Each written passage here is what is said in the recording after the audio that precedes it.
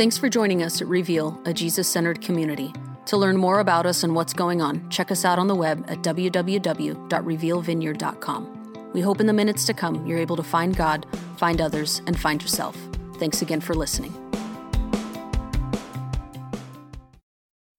All right, so we are on week number 2 of our series called Identity Theft. If you don't know, identity theft is one of the fastest growing crimes in the world. You know how it works. An individual backroom crime syndicate gains access to your information, and once they are you, they have access to your accounts. They can open up utilities. They can open up credit cards. They can take out loans. They can even claim your income tax returns. In a recent 2-year span, there were over 30 million victims of identity theft, costing consumers well over $25 billion. Even possibly more disheartening, out of that 30 million cases, only 1 in 700 typically results in some type of conviction. Now, while these numbers are staggering, there's an even more staggering, even a more concerning form of identity theft that really doesn't affect some 30 million, but actually affects the 7.53 billion people who walk the planet. It's even worse than that. Not only does it affect the current people on the planet, it affects every person who has been on the planet, is on the planet, and will be on the planet, past, present, and future. It is identity theft on a massive scale. And we said last week, it's a spiritual identity theft of sorts, where we are losing our true sense of self. We are losing our God-given identity. We are forfeiting who we have been created to be. It is identity theft of the worst kind, losing myself as a unique individual that God created. Scripture tells us that not only were we created by God, but that we were in fact created in the image of God, that you, regardless of your spiritual ideas or where you land on issues of faith, you today are an image bearer of your Creator. Now, to this truth, the psalmist writes this, Psalm 139. It says, "Thank you for making me so wonderfully complex. Your workmanship is marvelous. How well I know it." See, I think children have an innate understanding of this passage. They naturally understand that they are created somewhat unique and somewhat special, that they are marked with unique prints and personality and potential and purpose. I've never met a child who could not walk through the aisle of any store dressed as a princess or a Spider-Man and not feel like they are either queen of the world or the greatest superhero of the world. They just have this in them, like, yes, why wouldn't I? I'm something special and quite unique. But as is with everything in creation, there are forces working against God's good creation to bring about chaos. And so with time, I think we lose that idea because we lose our identity. We lose our God-given identity that we are quite unique, fearfully, wonderfully made, that we are a masterpiece creation of God. Now, we live in a fallen world, and so the attack continues to come against us. It is never ceasing. There are forces who look to steal what God has created for His glory and for our pleasure, and to turn it into something fragmented and polluted. Forces working against what God has originally intended. In other words, there are forces working to keep you from being the real you, from being the me that God wants me to be. Last week we said there are many forms of identity thieves. We said negative opinion of others is one of those thieves that will come creeping around. Things that people have said to you or about you, words parents, friends, teachers spoke over you or spoke into you, crushing things that smother us and steal our identity. We said toxic thoughts, the thoughts that say that we must earn God's acceptance, or that you don't matter, or you are what you've done, or that the past will always repeat itself. We said last week we looked at this idea of an image-obsessed culture. We said culture can steal our identity, especially in an image-obsessed culture, that we receive in upwards of 50 messages a day of what we should look like, how much we should weigh, what we should wear, what our lives should be, and that this is the culture that we're in. Last week's message was titled Mugged by the Mirror, that our identity is actually sucked out of us as we look at ourselves in the mirror because something just doesn't measure up. Something doesn't look right. Now listen, I realize that my message last week about image did not land with all of you, especially if you're a dude, right? Because let's be honest, there's some guys in here and you just don't care about your image, right? You think that beer bellies, man boobs, and back hair is sexy. And so you're like, last week did not apply to you at all. So I get it. So I'm going to cast the net a little wider in a message that I've titled, Picked Off by the Past. I think it will speak to you today. Let's pray. Lord, we're going to dive pretty deep into some ideas today that really we need to deal with if we're going to reclaim our identity and what you and who you have created us to be. And so would you give us ears to hear more than hear me, that we would hear you, Holy Spirit, speaking to us. And so make us sharp today. Give us understanding. Give us hope that we can move past the past and step into a favorable future that you have for us. And so, Holy Spirit, you're invited to rest upon us as we study your word. Be with us through our offering, as we worship, even through our giving, we pray. In Jesus' name, amen. Amen.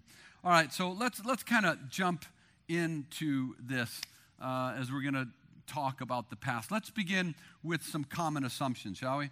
Here's some common assumptions. Can we agree that everyone has a past? If you're drawing breath, you have a past. Even when you stop drawing breath, you will still have a past, because your past will live on with the people in the present, because we do not live our lives in a vacuum. That our lives continue to carry on. The effects of who we were continue to carry on. We're going to unpack that a little bit, but let me give you another assumption, if hopefully we can agree on, that there are portions of our past that are painful.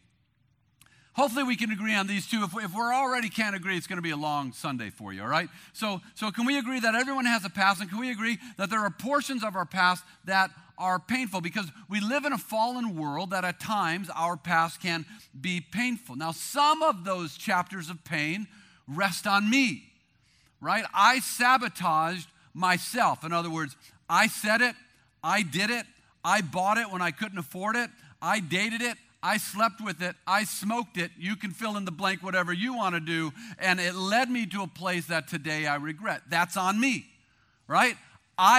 Some of those chapters I have to take responsibility for my mishaps and my mistakes. Well, let's call it what it is. The Bible says it's sin. Sin is simply missing the mark of God's perfection. God says, here is what life should look like on a bullseye, and when we miss it, it's known as a sin, and we all sin. And some of the painful portions of my past rest primarily on me, but this is where we're going here. There are also tragic chapters in my life that I did not write. There are some chapters in your life that you did not write. In other words, it's nothing that you did, it was what was done to you. You're kind of innocent in all of it. And this is part of what we're going to unpack today about being picked off by our past. But let me give you one more assumption.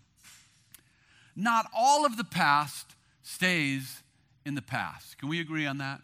Can we agree that everyone has a past, right? All of us. And there are portions of our past that are painful, some self-inflicted, some others inflicted. And then can we agree that not all of the past stays in the past, that the past has the potential to step into the present and pick off our future, to rob my identity, to see myself primarily through the lens of what I've done or what was done to me. So before we move on, I need us to understand this. Let's be in agreement on this point. In a fallen world, everybody has a past that is both fallen, painful, and at times reoccurring. I think we can agree on that the past likes to kind of regurgitate itself, right? In a fallen world, everybody has a past that is both fallen, painful, and at times reoccurring. Now, this is not a religious statement. This is just kind of, right? This is just an observation of life, right? We live in a fallen world. So you don't have to be a Christian to understand we live in a fallen world. Just look at the world around you. You can be a Christian, atheist, agnostic, humanist, scientist. We can all agree that something isn't quite right. The world is full of mistakes and mishaps and disaster and evil that we cannot predict, and sometimes evil that we cannot even explain. That the world is fallen. And because we live in a fallen world, this means that everybody has a past. We've done things. And it means our past is fallen and painful, and at times it is even reoccurring. Now, the scripture happens to agree with this idea of a fallen world, and it talks extensively about this fallen world and not being as it was originally created. But this leaves you and I and the rest of humanity with a big problem, and it looks something like this. Because there is a fallen world, we sin or we make mistakes, mishaps, right? Bad decisions, and those mistakes, my sin, is passed on. In other words, I feel the effects of my sin. I own it. I did it. It is what it is. It's my problem, and there will be the consequences of that sin. All right, that part I'm okay with. But this is where the tension lies, is that sometimes it's the mistake or dysfunctions of someone else that is passed on, and I suffer as a result of their sin. You see, it would be one thing if it was me, okay? I can get it. But the tension is that sometimes our past keeps coming to the present, not because of what I did, not because of what you did, but because I am now, I've had the effects of someone else's sin, I've had the effects of someone else's dysfunction, and they've landed on me, and now I have to deal with their dysfunction, with their sin, because life isn't lived in a vacuum. Because our sin, our dysfunction affects other people. It would be one thing if I could do as I please and it only affects me, but we know that doesn't happen. It always seeps out. Containment is always lost, and it lands on people closest to us. In a fallen world, my sin, my mistakes have consequences that go beyond me. That means there are times that my fallen nature lands on someone close to me, and when that happens, it's not their fault. When someone's fallen nature landed upon you, whatever that means, you know, there's something in your mind, right? Whenever someone's fallen nature landed on you, that's not your fault. If you grew up in an abusive home, that's not your fault. It was someone's dysfunction, someone's sin that fell upon you, and unfortunately, you had their sin, their mistakes, their dysfunction passed on, and you suffered the effect of their sin. That's not your fault. Past relationships, maybe that were verbally, emotionally, or physically abusive. That's not your fault.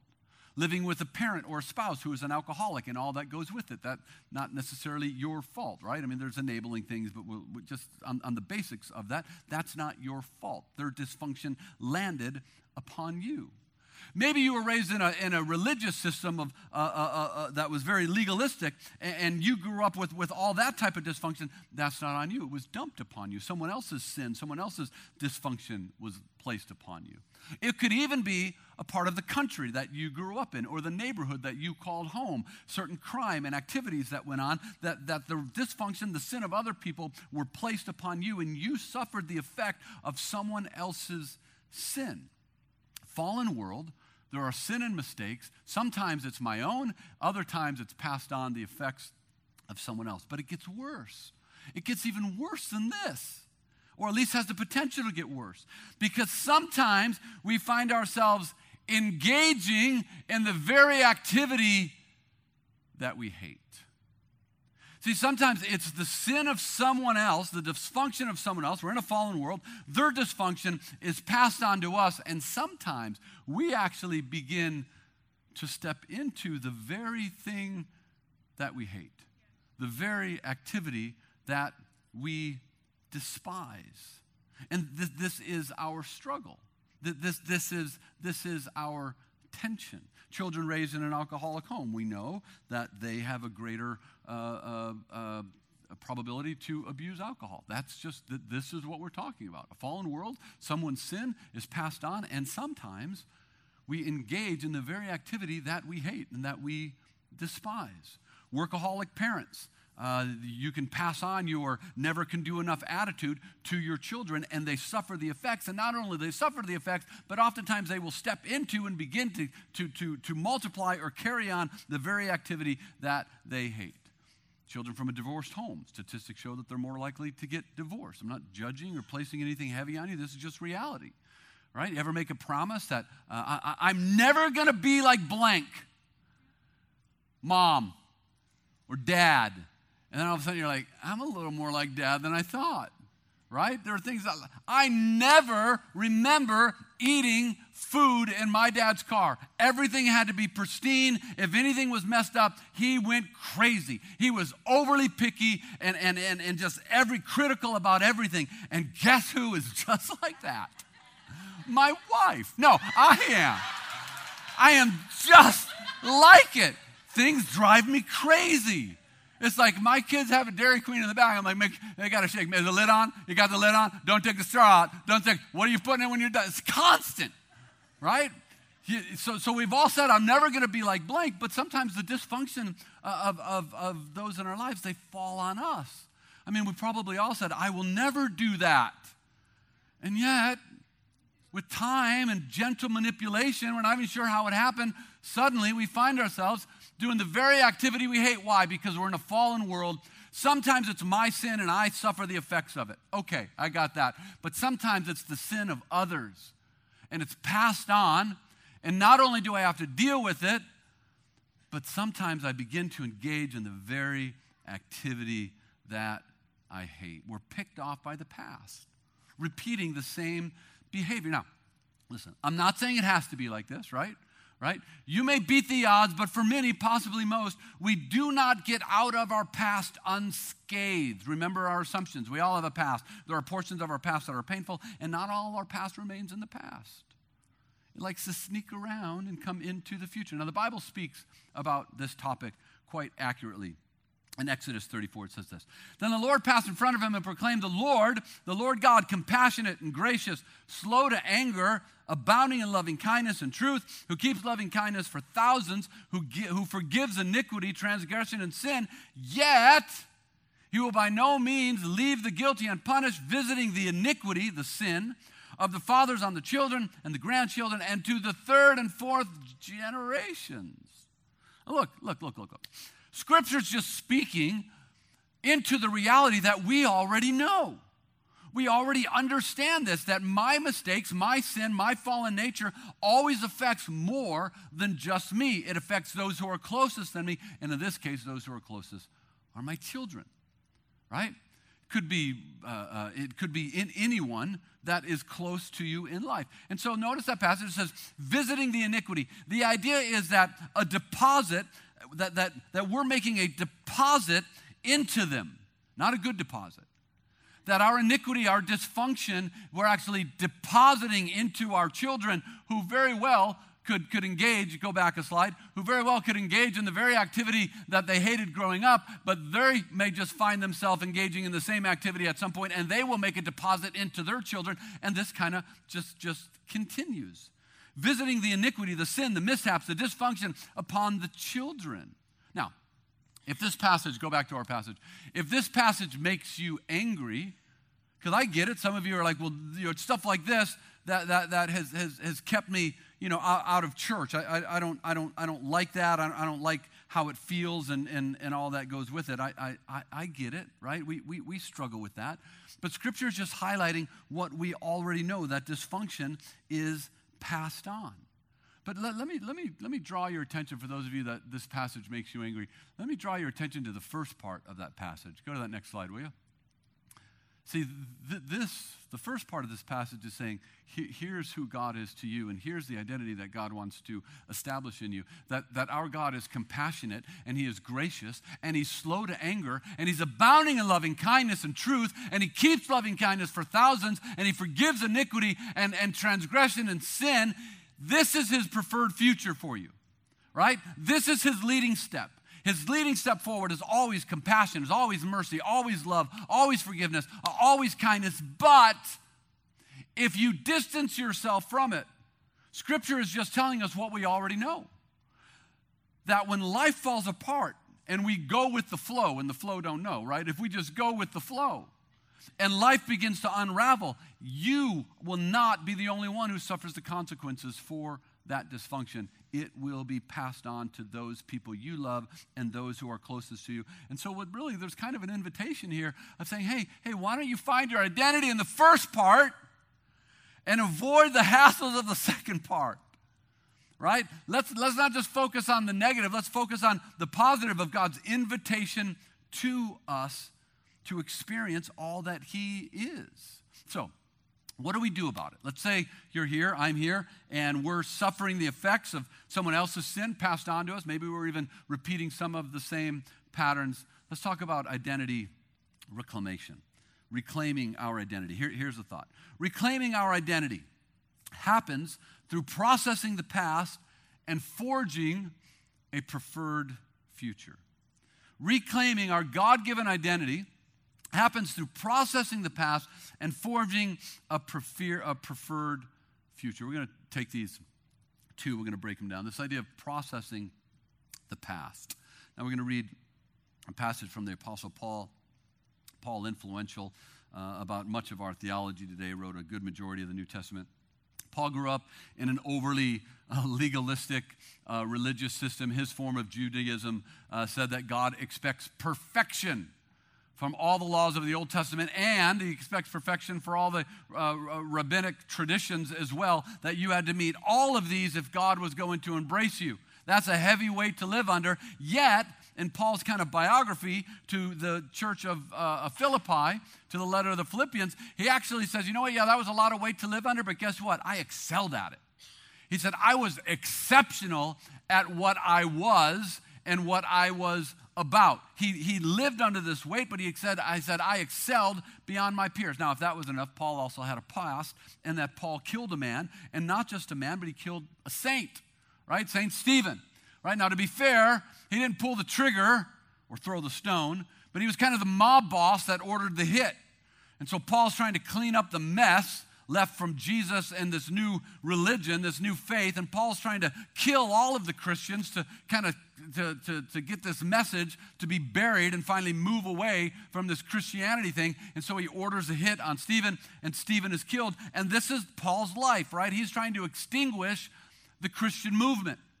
And so later in life, Paul had an experience with Jesus, and to his surprise, the supernatural experience, to his surprise, he becomes a follower of Christ, and he brings his same zeal and same passion into the Christian faith, and he kind of like turns the thing upside down with all that he's written and as influential as he was. And so Paul, who was legalistic, driven, had a sinful past, notice what he says about his past. And we're going to break this down, right, because it's not as simple as you think. Brothers and sisters, I do not consider myself yet to have taken hold of it, but one thing I do, forgetting what is behind, and straining toward what is ahead, I press on toward the goal to win the prize for which God has called me heavenward in Christ Jesus. A couple things I want to draw your attention to. First, notice the destination is still ahead of him. In other words, Paul's saying, look, I want you to know right up front, I have not made it yet. I've not looked in the mirror and looked at myself and said, I'm okay. Right? There's still a lot of work to do. God's still sanding off the rough edges. There's still things in me. Notice his transparency. He's saying, I'm not where I need to be emotionally, spiritually, mentally. There are things in me still hanging around, memory triggers at random times. I've not made it to the point where I want to be. I'm still a work in progress. This is good news for all of us. I mean, this is Paul after all. And that rhymes. This is Paul, and Paul says, look, I'm not where I need to be. Understand that yet. I've yet to capture it. I've yet to lay hold of it. It's out there. I'm moving closer to it. I'm getting closer to it, but I've not arrived yet. Now, notice what he says next, right? Destination's still ahead of me, and I'm forgetting the past. Now. Let me tell you what this does not mean. It does not mean that you ignore your past, which is what most of us do. We have this attitude to say, well, the past is the past, and I just leave the past in the past. Said with the person with the facial tics and self-medicating to go to sleep. The past is the past, and I leave it in the past. This is not what Scripture is telling us. It's not, hey, just forget about it and pretend it doesn't exist. This is not about denial. This is not an excuse to not deal with or ignore our past. If you read Paul's letter to the Philippians, it's kind of a biography at times, and he's saying, look, this is what I used to be like. This is what I was. This is who I was. I fully understand it. I've learned from it. I kind of had to forgive myself for some things, and now I'm moving on, and I'm going forward. But he doesn't just say, I just don't think about it. You realize that's not healthy. If your way of dealing with the past, especially things that were done to you and now they've landed upon you and you got to deal with them, and if you're repeating the same process, and your response to that is, I just don't think about the past, you will not become healthy on your own. It just doesn't work that way, because the past always wants to step into the present and rob us of our future. And so there's a process here that we must deal with our past. Recognize it, process it, get counseling for it if needed, forgive it, and eventually we can begin to forget it. Now the idea is to lose it out of mind, is what Paul is saying. That after I've dealt with it, the idea is that I'm losing that which has had a stranglehold on me. I'm putting distance between me and that which has been killing me. So, if you don't get anything from today, I want you to get this. Before you can forget the past, you first need to process the past. And so let's just not pretend like the past doesn't exist, or you will never move past it. I will never move past it. Now, intentionally processing the past doesn't happen naturally. Okay? And so let's start with this. Ask yourself this question. How long do I plan on dragging the angst from my past into the future? How long will I allow that to happen? Is it going to be another month, another year, another marriage, another relationship, another job, another church? How long will I allow the angst from my past to continue to drag that into my future? And so we have to process the past. And then once you process the past, we can begin to deal with it. Here, let me give you this illustration. Hopefully this is ready. If not, we'll punt. We'll see. All right, this is kind of what this looks like. Not too bad. It could have been better. All right, so this jar of water is going to represent our soul. Our soul is our emotion, our thinking, everything in life, our thoughts, our heart, our mind, all of that goes into who we are. And I wish this was a little clearer, but we'll get to it. And the soul kind of the water kind of represents our soul, and it's a little murky. It's not perfect, right? If I had to, I could drink it. You can still kind of see my hand through it, right? And so it represents our soul, slightly murky, as most of our souls are. The problem is that deep in the bottom that you may not be able to see is sediment, and the sediment are all the things that we've picked up in life. Now, as long as no one moves your soul, as long as no one stirs your soul, as long as nothing bad happens in life and you're charmed and everything is going your way and there's no tension, you can live with this, right? It's all right. I hate to break this to you, but that's not life. The whisk of life will eventually come into your soul. I don't know what your whisk is, but you have a whisk.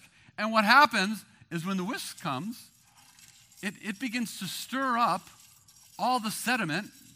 I'm not going to go any further because I need that to kind of resettle for next service. But, I'm going to take that on like chocolate milk. That one's dead, right?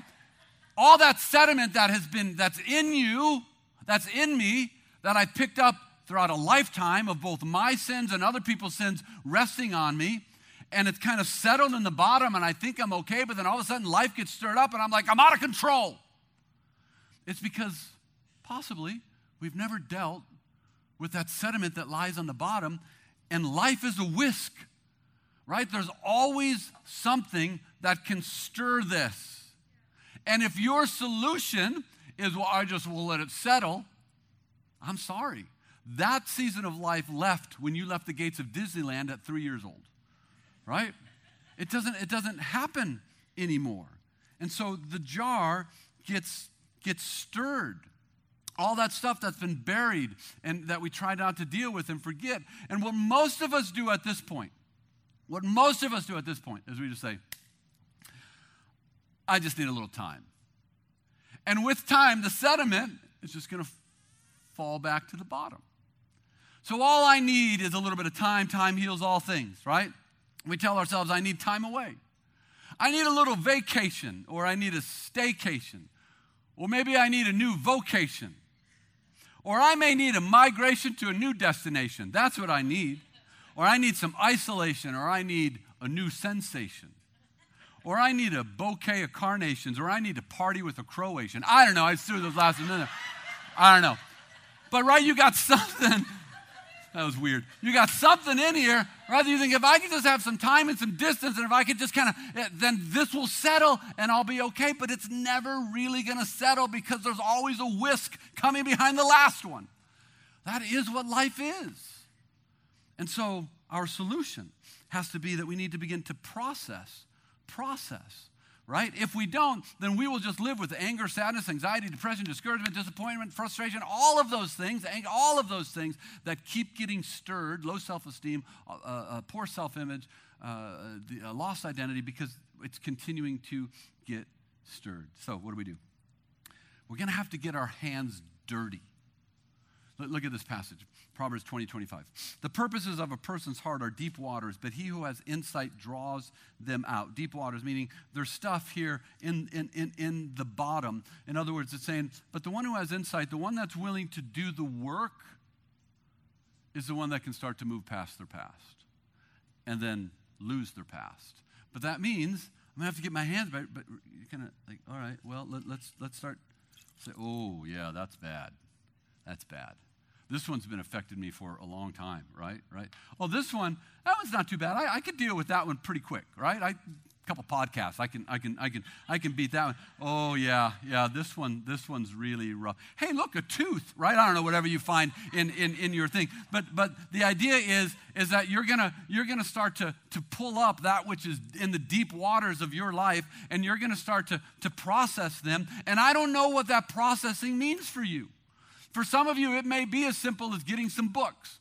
For some of you, it may be podcasts. For some of you, it may mean professional counseling. But my encouragement is that we begin to deal with the sediment, or the process will just continue.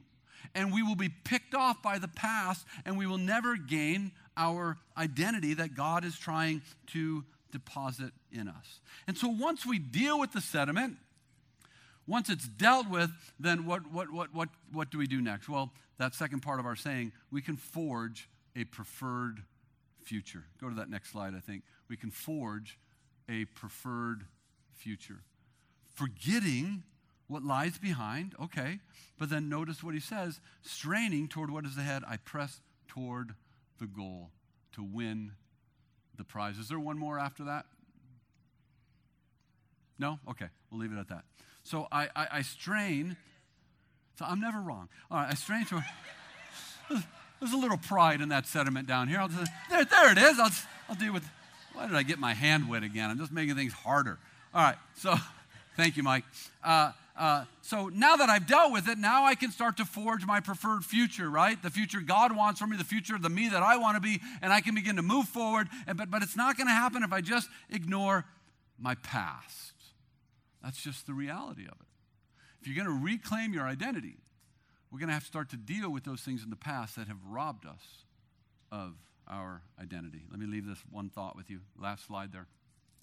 Reclaiming our identity happens through processing the past and forging a preferred future. I don't want you to do any of this alone. If you're a follower of Christ, you need to invite the Holy Spirit into that space. Right? He's your greatest source of strength and wisdom in all of this, right? And so I don't want you to do it alone. I want you to invite the Holy Spirit into that space in the past. Allow him to start to clean things out. Allow him to start to dredge through some of that stuff with you, that you will begin to move out of that and then forge your preferred future. Do you get it? But it's going to take work. But that's what life is. We either put in the work now or we suffer through it. And so my hope is that we put in the work, process the past, and then forge our preferred future. Stand with me as we pray. Oh, dear Lord, I got to do all this again. All right.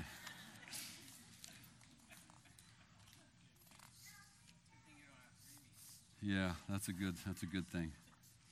All right, church, let's pray. Holy Spirit, I'm hoping and trusting that you have been moving as I spoke today, and through some of the laughter and the silliness, there's a really important message. And that is receiving some healing from some of our past, and especially those things that we were not at fault with, those things that were placed upon us, and those things that have been very hurtful and painful, and that we're suffering the results of someone else's dysfunction.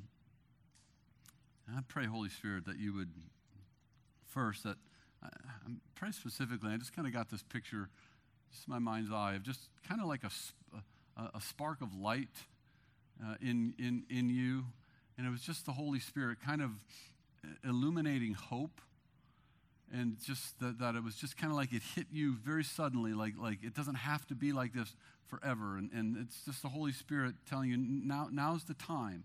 Now's the time for us to begin to deal with this, and I'll be with you and walk with you and process these things this with you, but it's time to step into your identity. But before you can do that, we're going to have to process some of those things that are keeping you from who I want you to be. And so, Lord, I pray that we would receive that. I pray specifically for the person that just kind of felt that within them, just kind of that fresh breath, that fresh wind of saying, yeah, that now's the time. And so I pray for them to step into that. I pray for all of us that we would do the work that is needed, and that you would position us. And that work, it's constant, but that's part of our transformation. That's part of the work you're doing within us. And so I pray that upon us. I pray that we would not just allow time to allow the sediment to fall, but we begin to deal with those things. And so release us from here as we continue to go about that journey to reclaim our God-given identity and who you've created us to be and who you are creating us to be. We pray this in Jesus' name. Amen. Amen. Reveal, I'm glad that you're here today. Come back next week. I'll be here Sunday. I'll be preaching next week. If you're a guest, I'd love to meet you. If you want prayer, we'll have some people pray for you. God bless.